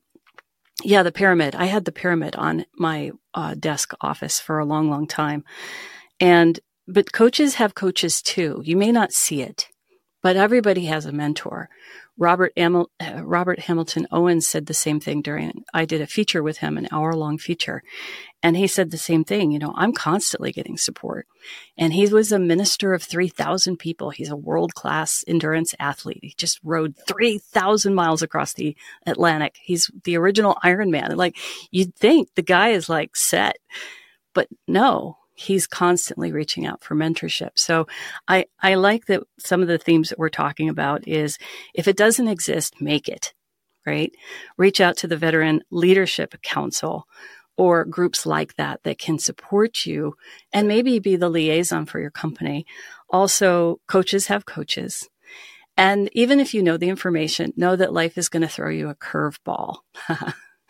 And I hope this isn't the last curveball that you get because you're so friendly and you're so helpful. So tell us about your podcast because I've been rushing through all this story so you can tell a little bit more about the podcast. You're 80 episodes in. You've got 100 and some odd booked for the next of this time that we're talking up into the future. So tell us about it. I love telling this story. Most people I don't know why they think I started a podcast, but truth be told, I never wanted to. Like, it was not on my radar at all. It was not something that I was, I'm going to start a podcast. My original co-host, Mark, who stayed on for the first year, he was Air Force veteran and helped us get started and everything. He came on board specifically to help me get started. His partner, Trevor, with their organization, he's the one who kept selling me on, hey, you need to start a podcast. And so he was sort of the driving force behind actually doing this. And so Mark and I started planning, started talking, and finally Trevor's like, just record already. You got to start. Yeah, you got to start. But finally we picked a day and all right, let's record. And so we started, and it took us about 3 months to get a couple in the bank so that we weren't like freaking out every week to have an episode. Yeah. But we started right from the beginning where we do 4 to 5 episodes in one day. And that way we had them for the month. Yeah. And I was amazed by the number of people that wanted to come on, not knowing really anything about me or Mark, because Mark wasn't in the transition community. He was in Texas doing his own thing, financial planner. And, so nobody that we brought on really knew him either. And so all these people that I talked to, people like the Bruce Thompsons, I called him multiple times on Veterati. He was one of my early guests, and he comes on there and he's fully supportive of me, even though, really had no idea who I was other than a couple of conversations, but he was willing to support. And so, we had all these people on, and then people start recommending other people, and then it just kept going. And so the 1 year mark, Mark decided he was going to step down at that point. He's still with us. He's behind the scenes now. And Eric Brew joined us as the co-host for season 2. The season finale aired in December. So, by the time this thing airs, we're starting season 3. And, Eric jokes that he stayed on a whole season. And, I just let him know that he has one of those Texas A&M contracts, and I can't afford to buy him out. You're so TV. You're talking in seasons. Like, oh, this is so fun. Seasons. So that was Eric's idea. I was not originally going to do seasons. So don't freak out when you look. And season 1 is 52 episodes, and season 2 and 3 are 25. Well, when you're publishing weekly, it's easy to go. I launched with 4. I've got 8. I'm only 32, 35 days old. So yeah, I'm ahead of the curve if we were just going to do 1, but I started with a few. So I could take a year off, or who knows what's going to happen. Seasons. I love that you're doing that. So season 2, season 3, how has the podcast changed you? Well, like I said earlier, it made my transition amazing. Like, I really can't complain at all about the whole transition process. I met great people. They shared wonderful stories with me. A lot of them tragic stories, but taught me what not to do. and I've met some amazing people. And so going through this and getting to share the screen with them and learn their story and find out what they went through and what they're doing to help our community has been even better. And then, as we continue to grow it, build a following, the fact that we're not changing who we are. We are focused on the transition space. That is the niche that we want to stay in. And we want to educate. That's our goal, is to educate the people coming behind us about all these organizations that we're not told about. And here in season 2, we were able to interview a couple of local agencies, that are, either local to a specific town, or we did season 3, episode 1 is going to be InVets. It's all Indiana, which is fantastic. We got a Kentucky organization coming on. So we were able to talk to the director of retirement services for the Army. I mean, that was phenomenal. Hear straight from the man. It's one of those things where people were willing to come on and talk to us. And I'm just like, this guy's in charge of Army retirement, and I'm still not retired. I'm still on active duty at the time. So maybe he'll answer some questions. Yeah. We had the director of Soldier for Life come on, so it's just been a blessing. And it's just been a lot of fun. It really has, because I didn't necessarily get out wanting to find my tribe, but the more I hear that, the more I think about it, I kind of never lost my tribe, because I interview them once a week. Once a week, I'm talking to somebody that can relate to me and what I did, and we can talk about things. So it's kind of cool, so, and kind of a fanboy at times too. I've caught myself where, like, if you watch closely, there's some interviews where, like, I'm not there. I'm like paying attention. I'm like, oh, this is awesome. And I realize, I should probably ask a question. I need to pay attention. You get caught up. I've fangirled out a few times too. I get it. Yeah, it's really neat to have a platform, not only to share. And I noticed you did this on one of your recent posts, because someone that had been on my show actually posted. You were like, hey, who do we need to know about? And I thought, that is so cool. You are really pushing more and more connection by doing that. Who are the underserved folks? Who are those agencies maybe that have worked for you that we can put on our list? Let's stand together. I always say this. We're all standing on a rooftop. We're holding hands so we don't fall off, but we're all screaming from the rooftop. There's so many places that want to help, right? But is help great if it's not coordinated for the right time of your transition, the right agency for what you need? Are they asking you for money? If it's money you want to spend, great. But if it's not something that, you feel like maybe somebody was taken advantage of, you're going to hear that. So it's, everything has a time and a place during your transition. And here I'm a proponent of 3 years out. That gives it even more runway to be more confusing, right? So people like Sean and Eric and even Mark, when he was on the show, all those that you listen to, and the beauty of podcasts, you can listen to them anytime. You can listen to them going on the treadmill, taking the kids to school, driving to and from wherever you have to be.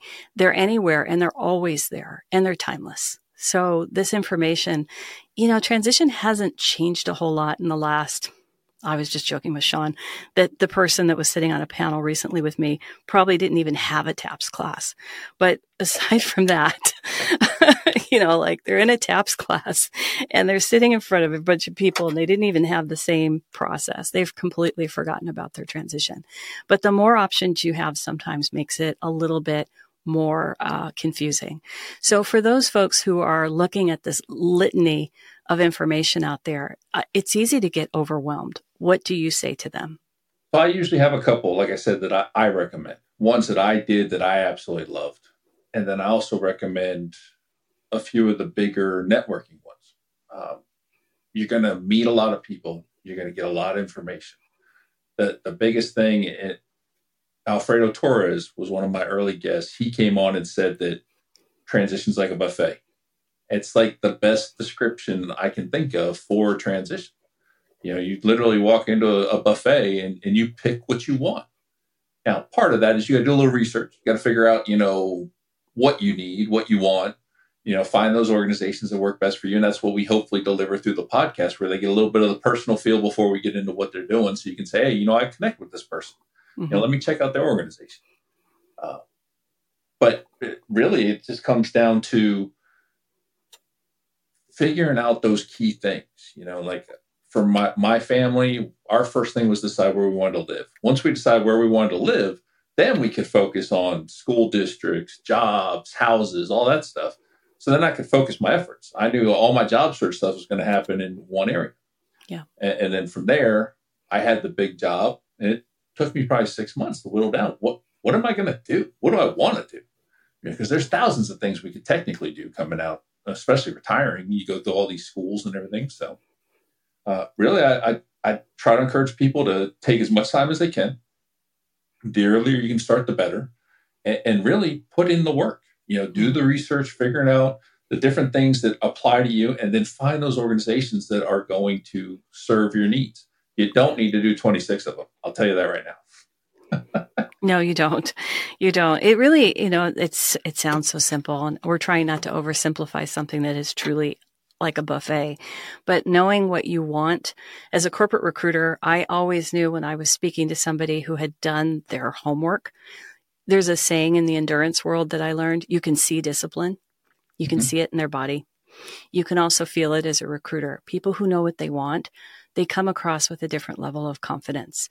So when you go into a salary conversation, which is usually the most important part, right? Or location or job description or whatever, they know what they want. They've done the homework, and they're not inflexible to the point, but they're also not going to be taken advantage of. And that is not something that you round the bend. It's challenging. And this is why I think there's so many people like us coming from so many different walks of life, from TAPS, from career services, from resume writers to corporate recruiters to, we were talking about Jay Salters, who's not even retired yet. He's wanting to put 1,000 people in tech jobs. I mean, he's on his way, but we all have a different impetus, but we're all speaking to you, and hopefully this will fill the pie that you're trying to fill, the section. So thank you, Sean. Thanks for letting me fangirl out over you. Oh, my goodness. I told Sean earlier, I made his face red. I said, you were on my list. And when somebody put my name on your Who Do We Know, I was like, ooh. It's like you write a fan letter to somebody and they respond with a headshot. No, I'm joking. I didn't get a headshot of Sean, but if you do want to check out his podcast, it's Vet SOS. Tell me how we can get, so a lot of people are listening, as you know, spell out how they can find the website. All right. So it's very simple. Just vetsospodcast.com. Easy. No periods in there other than the .com. And the exciting thing that he shared with me that I want to support is that he's looking for corporate sponsors. Oh, yeah. So we officially became an LLC this year. And our goal is, one, to pay some employees. We're trying to focus on the military spouse community to help, continue to help our community any way we can. And then also, we want to give back. We want to give at least 50% of the profits that the podcast can make back to the 501(c)s that we're interviewing on the show.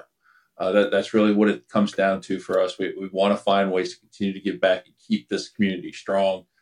So if we can find the right sponsors, great.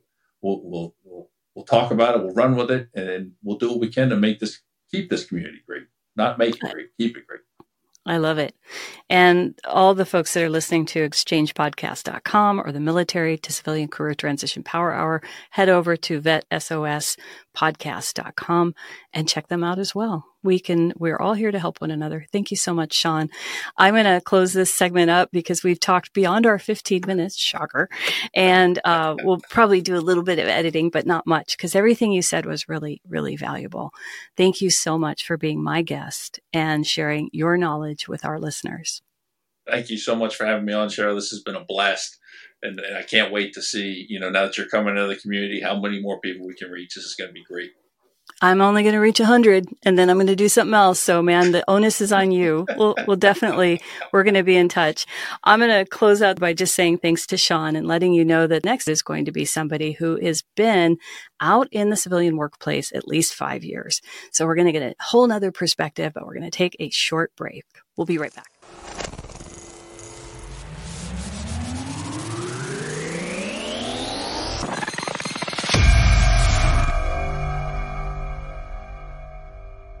Hello again. We're ending up our power hour, which is about an hour and a half probably at this point, because, these folks are really important. And the 100 voices of transition are just growing and growing.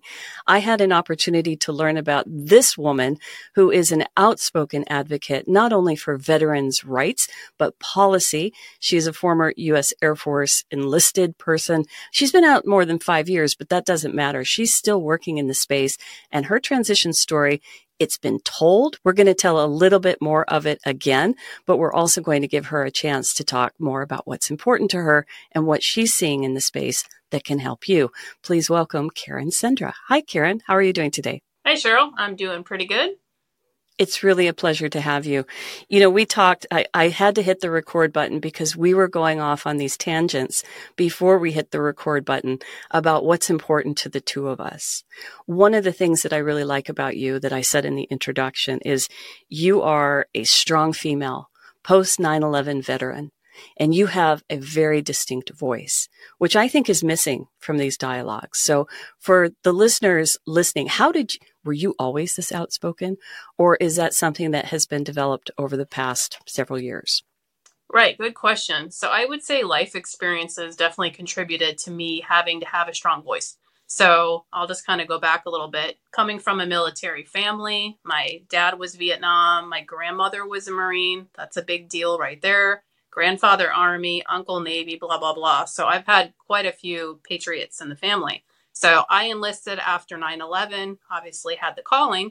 And, the military, as you mentioned earlier, it's a male dominant organization. It's primarily men, and it's very masculine in its structure. So having to deal with that, there's two ways you can go as a female. You can either be submissive and blend in and just get along for the sake of getting along, or you can choose to step up and not let that separate you from the pack. And if you have an opinion or you have, a sense of direction that you like to share, not back down just because you're surrounded by 30 men. Maybe you're the only female in the room. So I've had to learn. I've been thrown in highly visible positions in the military where I've had 3- and 4-star generals around me and high executive individuals where you have to be very pronounced in your disposition or you'll get run over.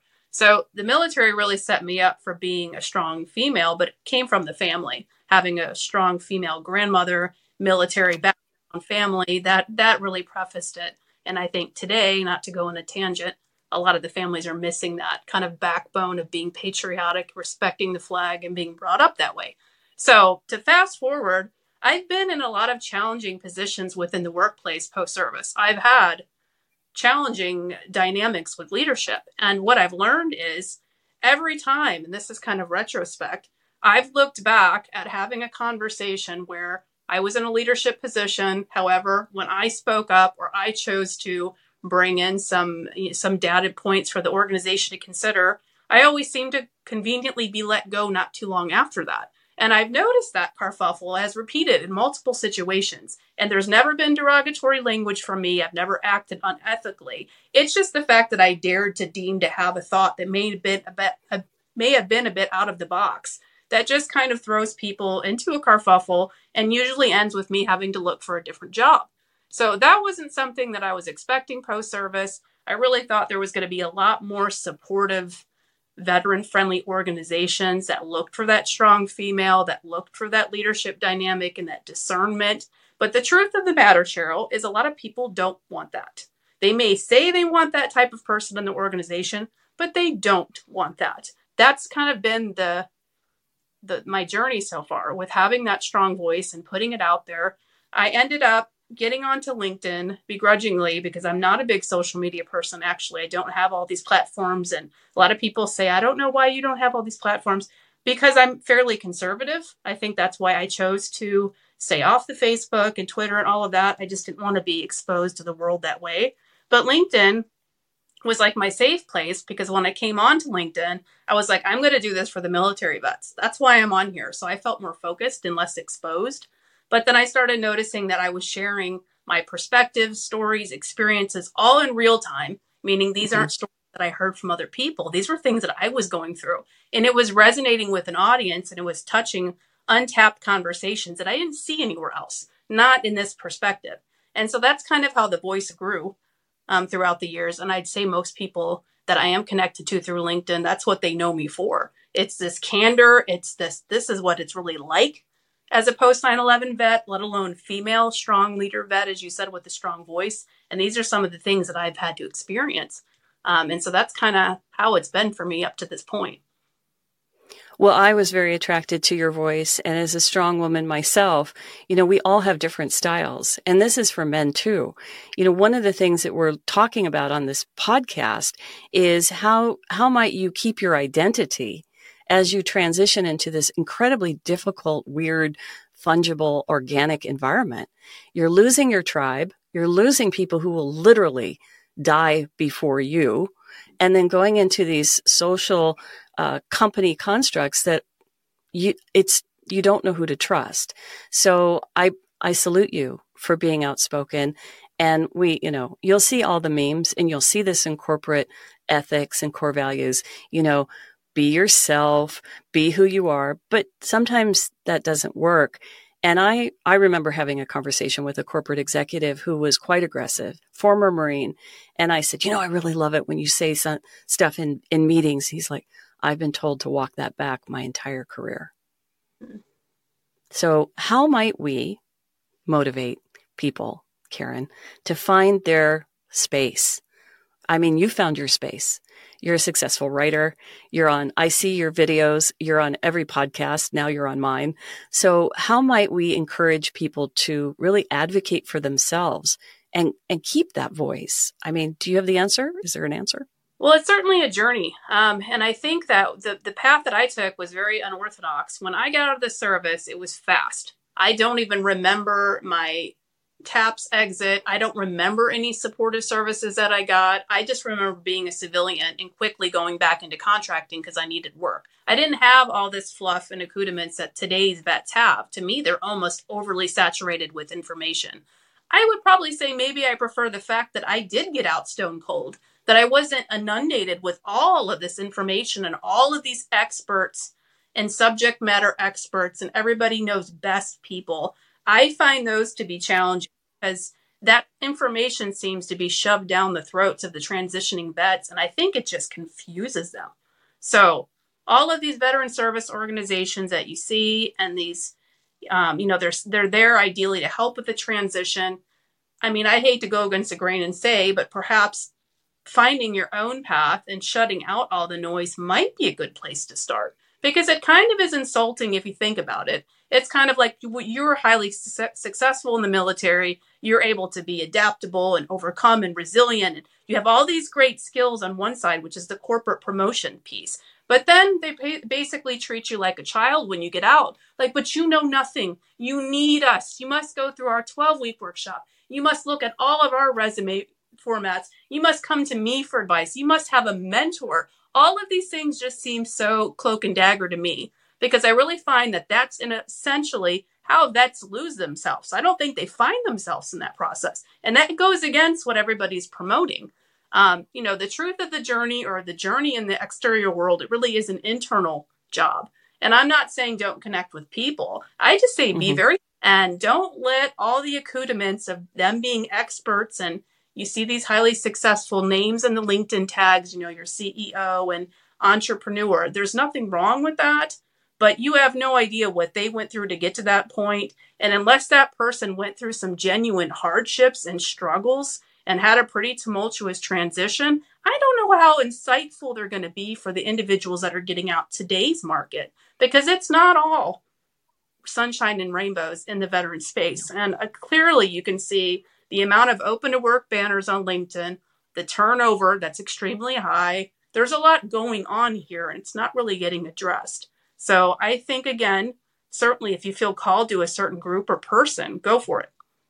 But be very discerning with how much information you really feel you need, and don't ever let people on the outside assume they know more than you. They don't know you. I see this a lot.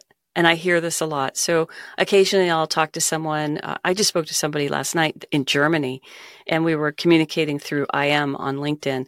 And he thought that the conversation that he was having with an employer was an offer. And he kind of built his life around it. And it's like, this is common. And a very hopeful conversation does get you excited, but until you see the offer, it's not an offer. An offer, and by the way, folks, those of you who are listening, if somebody says, I'd like to offer you a job for $80,000 in, on the moon, that's an offer. That is a legally binding verbal offer. So recruiters will be kind of pull back. They'll hold a little close.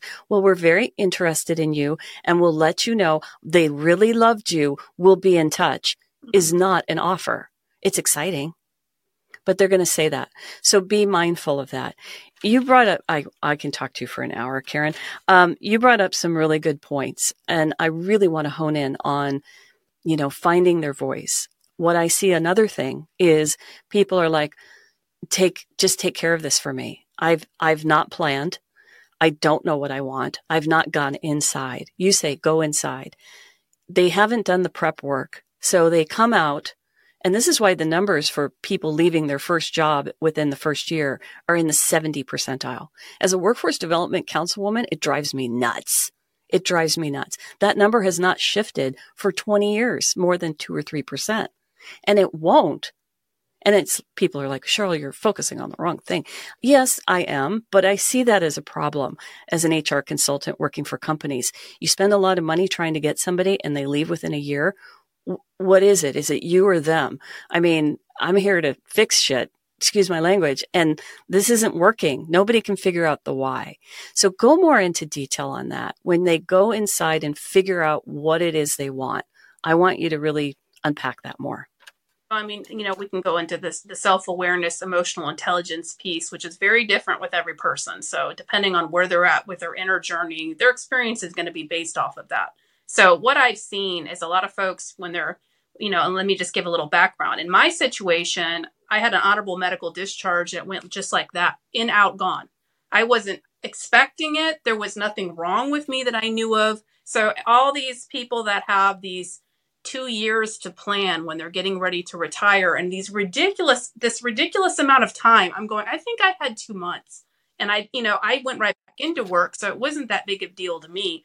But all these people that when they're in active duty and they're trying to plan what it's going to be like on the other side of the fence when they're not out, to me, there's a little bit of a disconnect there. Now, I don't mean don't do your basic financial preparation, get your house in order the best you can. I think if you can try to have as much of a nest egg, that's the best plan. But ideally, to jump ship from, and this is more of the career vets, not so much like someone like me that wasn't in super long. Right. But someone that's been in, 10 plus years, and then they jump ship from that life right to a position. If it's not almost exactly the same line of work, why not give yourself time?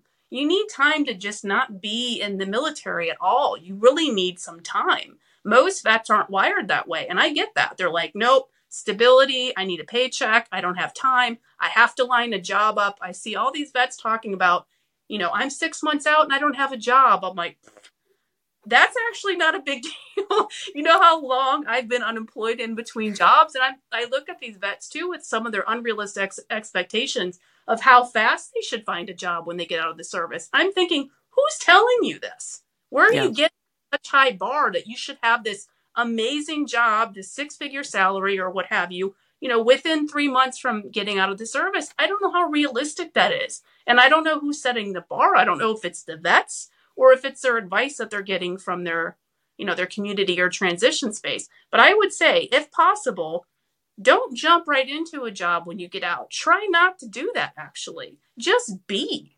Get out of the uniform. Go see what it's like to just communicate with the regular folks. And I'll even say something like this, which I've done, even later in my years. I've taken internships just because I wanted to see what it was like working in those organizations without committing. And I think that's something vets should consider, is some type of opportunity, if they can financially, go see what it's like without signing their life away and assuming it's going to be this great, wonderful opportunity. I think there's a definite story being told where you got to take all these steps. And I know I've seen people pass the stuff around, your resource checklist. I'm thinking, I didn't even have that when I got out. I didn't have a checklist.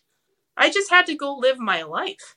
So I just don't know if all these cookie cutter strategies are hindering the vets from having that actual awakening in their inner self and seeing what it is that they're actually about without all the rules and regulations. Because the civilian world outside of the government space isn't like that. You're going to find yourself in a very different type of culture than what you just came out of. So why not give yourself time to really just see what life is like before you jump in and commit? So the structured way to approach getting out of the service, I think it's a little bit too much. And I don't necessarily think that behooves people. And statistically, I mean, obviously, I'd love to know more about that because I've done some writing in that space as well of what those opportunities look like and the turnover when individuals get out and how quickly they jump out. Were these some of the individuals that were so eager to sign away to that job? Did they take time, 6 months, even a year? I know when I got out of the service, I didn't work for a year before I took my first job. And that was actually a conscious choice. I wasn't in a hurry and I just needed to breathe and just recalibrate.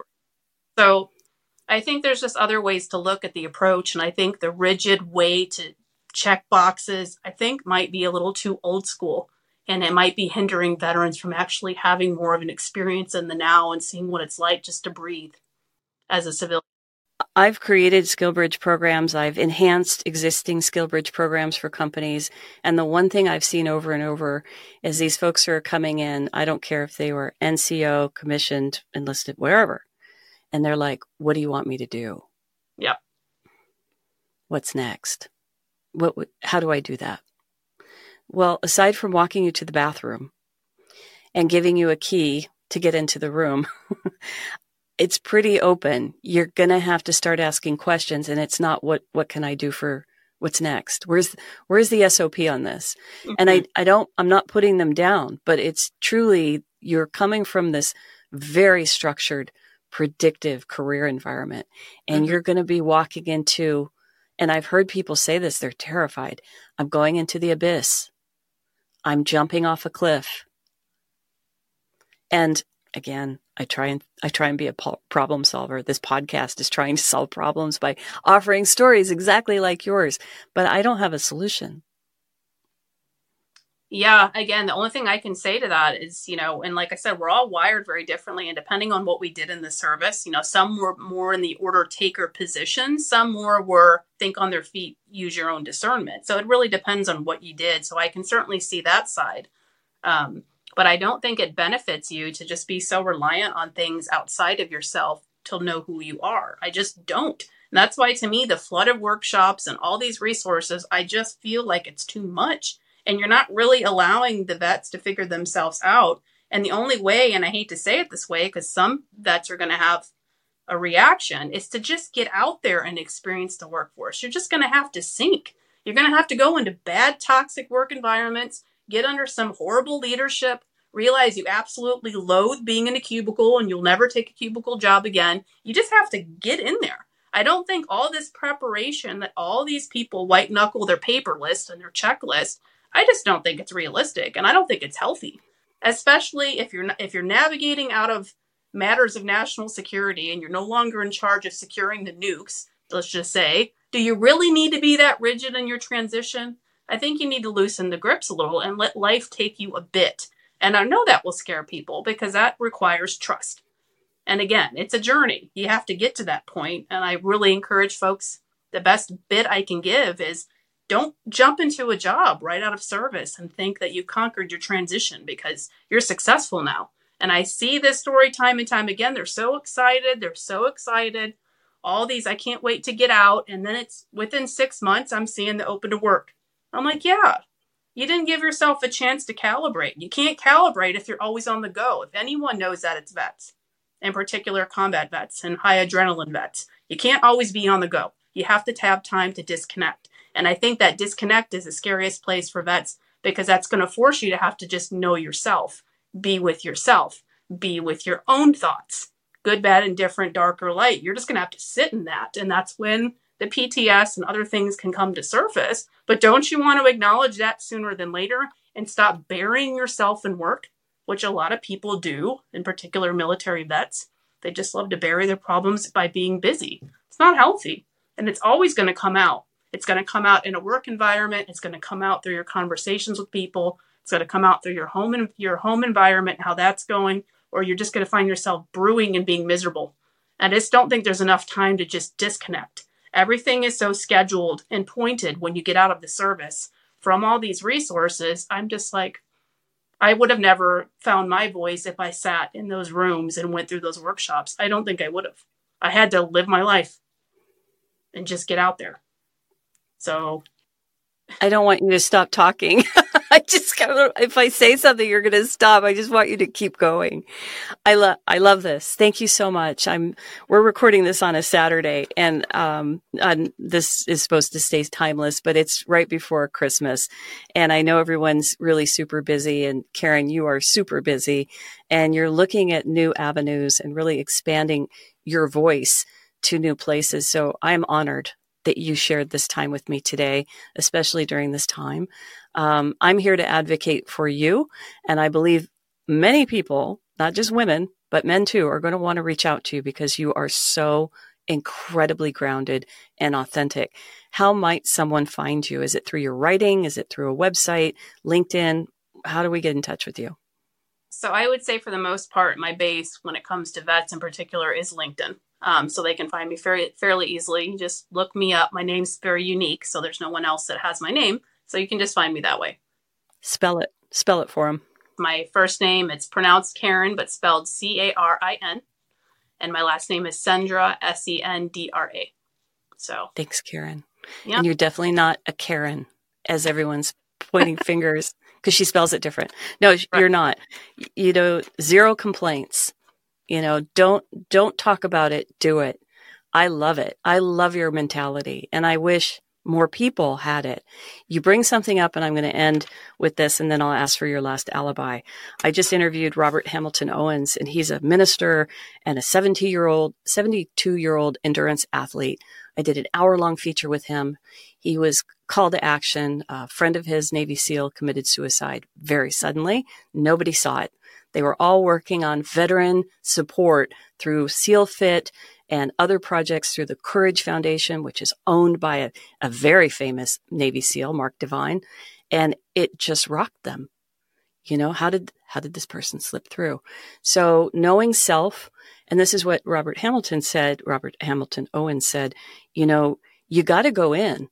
You got to figure this out.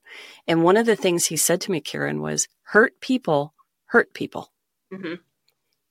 There's different levels of pain. I was talking to him about his row across the Atlantic, 3,000 miles. But when he started talking about internal pain, it's like, oh, we're not talking about a documentary anymore. Hurt people hurt people. So keep that in mind. Right. All right. You're awesome. Last alibi from you, and then we'll shut down the segment and go to the end of the show. Yeah, I don't really have too much more to add. Like I said, I've been on LinkedIn for a while. I've got quite a bit of content out there. It's not meant to promote me in any kind of way. It's always meant to be that voice, that alternate perspective. And I've had quite a few folks over the years send me private messages talking about the very things that they didn't feel comfortable documenting in public. And that just lets you know that there's a lot of roots to a lot of these topics that aren't so common, where vets need a bit of an outlet. TAPS is not a one-stop shop to your life. If you want to get to know yourself, you're going to have to be with yourself. And the best way to engage with what your truth is to stop listening to everybody else, unless you're really feeling called, or there's an intrinsic desire to learn more. I think that don't be fooled by all these titles and subject matter experts that are beating the drum. I think it can mentally exhaust you. And ultimately, again, I conclude, if you possibly can, and I know it's uncomfortable, just choose, do all the best that you can to prepare to get out financially, because I think that's significant. But then just maybe don't necessarily have a job lined up. And I don't think too many people are going to say that one. I don't think going from A to B just like that is your best idea. Just be for a while. Be with your family, be with your dog, go out there in the public and just see what it's like to just be you.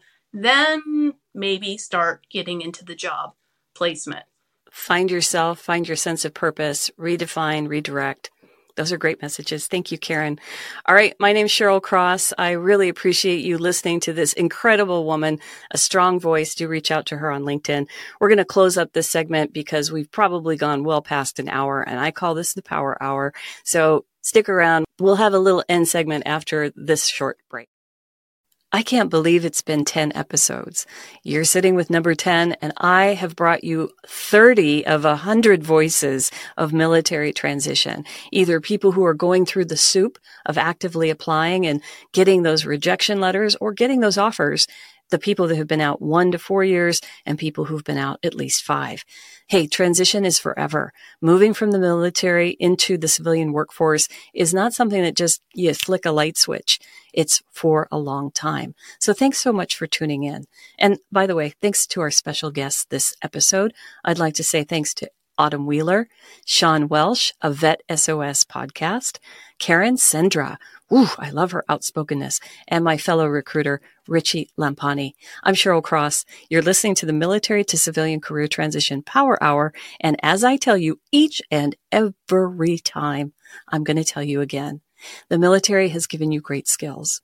You are strong, you are brave, you are skilled, and you are trained. These are all things that the civilian workforce needs and appreciates. You're going to find that great job, and I really appreciate you putting us on your journey as you focus on your career. I'll see you on the next episode. Bye for now.